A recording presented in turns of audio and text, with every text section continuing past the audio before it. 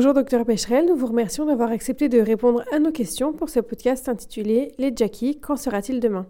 Pour commencer, selon vous, cette classe thérapeutique a-t-elle finalement ouvert de nouvelles perspectives dans les dermatoses inflammatoires?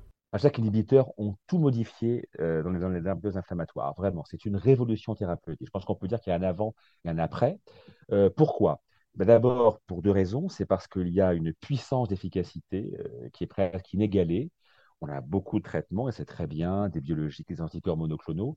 Mais il est vrai que les besoins restaient non couverts, malgré tout, aussi bien pour la dermatite atopique que pour le vitiligo, la pelade, le verneuil dans les années à venir. Donc, on avait besoin de molécules qui soient très puissantes. Ça, les JAK inhibiteurs nous l'apportent. Et deuxièmement, nous apportent également un très bon profil de sûreté. Et je profite de cette intervention pour rappeler que, il y a effectivement de la vigilance à avoir. Et les données européennes du PRAC nous ont rappelé effectivement que ces molécules n'étaient pas forcément anodines, mais sur des terrains particuliers. Et c'est la différence, par exemple, entre dermatologues et rhumatologues. Les rhumatologues ont des patients qui sont plus fragiles, qui ont été souvent pré-traités et pour lesquels, effectivement, des complications thromboemboliques cardiovasculaires peuvent survenir. Pour nos patients, en règle générale, qui sont beaucoup plus jeunes et qui n'ont pas été autant pré-traités, avec donc beaucoup moins d'immunodépression iatrogène, effectivement, la tolérance est bien meilleure et franchement, les molécules peuvent se prescrire sans beaucoup d'arrière-pensée. Donc, oui, les modifications de nos habitudes thérapeutiques vont être très fortes avec l'arrivée des JAK inhibiteurs. C'est encore une fois une véritable révolution. Au retour du PRAC, quel est le devenir de cette classe thérapeutique en pratique clinique finalement? Alors, le PRAC, on dit à juste titre que ça concerne surtout les rhumatologues, mais tout de même, ça nous concerne aussi, autrement dit, les conditions de vigilance qui ont été poulées par le PRAC pour toutes les disciplines, elles sont tout de même justifiées. Elles sont justifiées parce que le recul que nous avons en dermatologie n'est quand même pas si important que cela, et certains effets secondaires peuvent se manifester de façon tardive. Donc, le fait que le dermatologue connaisse bien des risques potentiels, c'est important. Et puis, en dermatologie, nous rencontrons de plus en plus de patients qui sont un peu comparables aux patients rhumatologiques, c'est-à-dire des patients de plus de 65 ans, par exemple. Et on sait que là, il faut vraiment bien veiller l'indication, il faut utiliser la dose la plus faible possible. Et c'est pareil pour les jeunes patients, c'est-à-dire dans l'autre champ des âges extrêmes de la vie, avant 18 ans, on conseille également d'avoir moitié dose chez les jeunes patients à cause des risques potentiels d'avenir.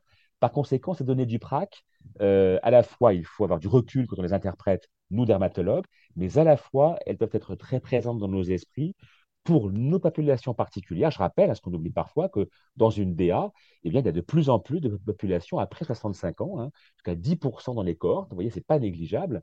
Et par conséquent, il faut que nous connaissions ces recommandations quand il faut les appliquer. Quel est l'avenir de cette classe thérapeutique selon vous? Ces molécules ont en effet beaucoup d'avenir. Donc DA, c'est acquis. Pelade, vitiligo, ça va être très rapide.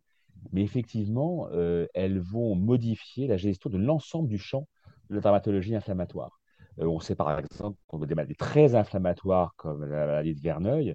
Il y a des essais qui sont déjà très encourageants. Donc on peut avec une quasi-certitude, parce que les essais sont assez avancés quand même, prévoir que ces molécules seront disponibles en plus de ce dont on dispose actuellement dans un avenir de 2 à 3 ans à peu près. Et comme on dispose de pas grand-chose, ça va beaucoup modifier. Mais également des maladies, je dirais, à la frontière de la dermatologie et de la médecine interne, lupus, dermatomyosite, les lichens érosifs sévères, par exemple, les pyodermas, qui sont des maladies dermatologiques, qui sont une ouverture sur la médecine interne. Eh bien, les essais dont on dispose sont parfois très limités, c'est vrai, donc restons un peu prudents dans nos prédictions d'avenir, laissent entrevoir quand même de grands succès pour des maladies dont les traitements sont soit difficiles, soit tributaires de beaucoup d'effets secondaires. Et là encore, pour dont on dispose en tout cas pour ces maladies, pour le verneuil, c'est intéressant parce que c'est une maladie qui a beaucoup d'effets secondaires cardiovasculaires. Donc on pourrait être très vigilant en se disant, ou attention, chez ces types de patients, on pourrait faire apparaître davantage, ce qui est après tout une complication classique des JAK inhibiteurs sur certains terrains. Eh bien, les essais de phase 2, phase 3 actuellement sont tout à fait rassurants sur ce plan. Donc, oui, beaucoup de maladies d'avenir en inflammation, verneuil, pelade, vitiligo et lupus, dermatomyosite, pyoderma, maladie du greffon contre l'autre, seront sans doute des maladies qui seront éligibles aux JAK inhibiteurs dans les années qui viennent, avec probablement des profils de tolérance qui resteront très acceptables toujours, hein, on l'a précisé, il faut rester vigilant, ne jamais l'oublier. Mais finalement, quand on fait des balances bénéfices-risques pour ces maladies sévères, très mal tolérées, en effet, l'avenir de la dermatologie inflammatoire reste largement ouvert pour beaucoup de pathologies dermatologiques. Les JAK inhibiteurs, c'est encore une fois une révolution thérapeutique, il faut à chaque fois le rappeler. Merci beaucoup, Dr Pécherel, pour vos réponses et merci, chers auditeurs, pour votre attention. Vous pouvez retrouver les autres épisodes de la saga des JAKi en podcast sur dermato.net.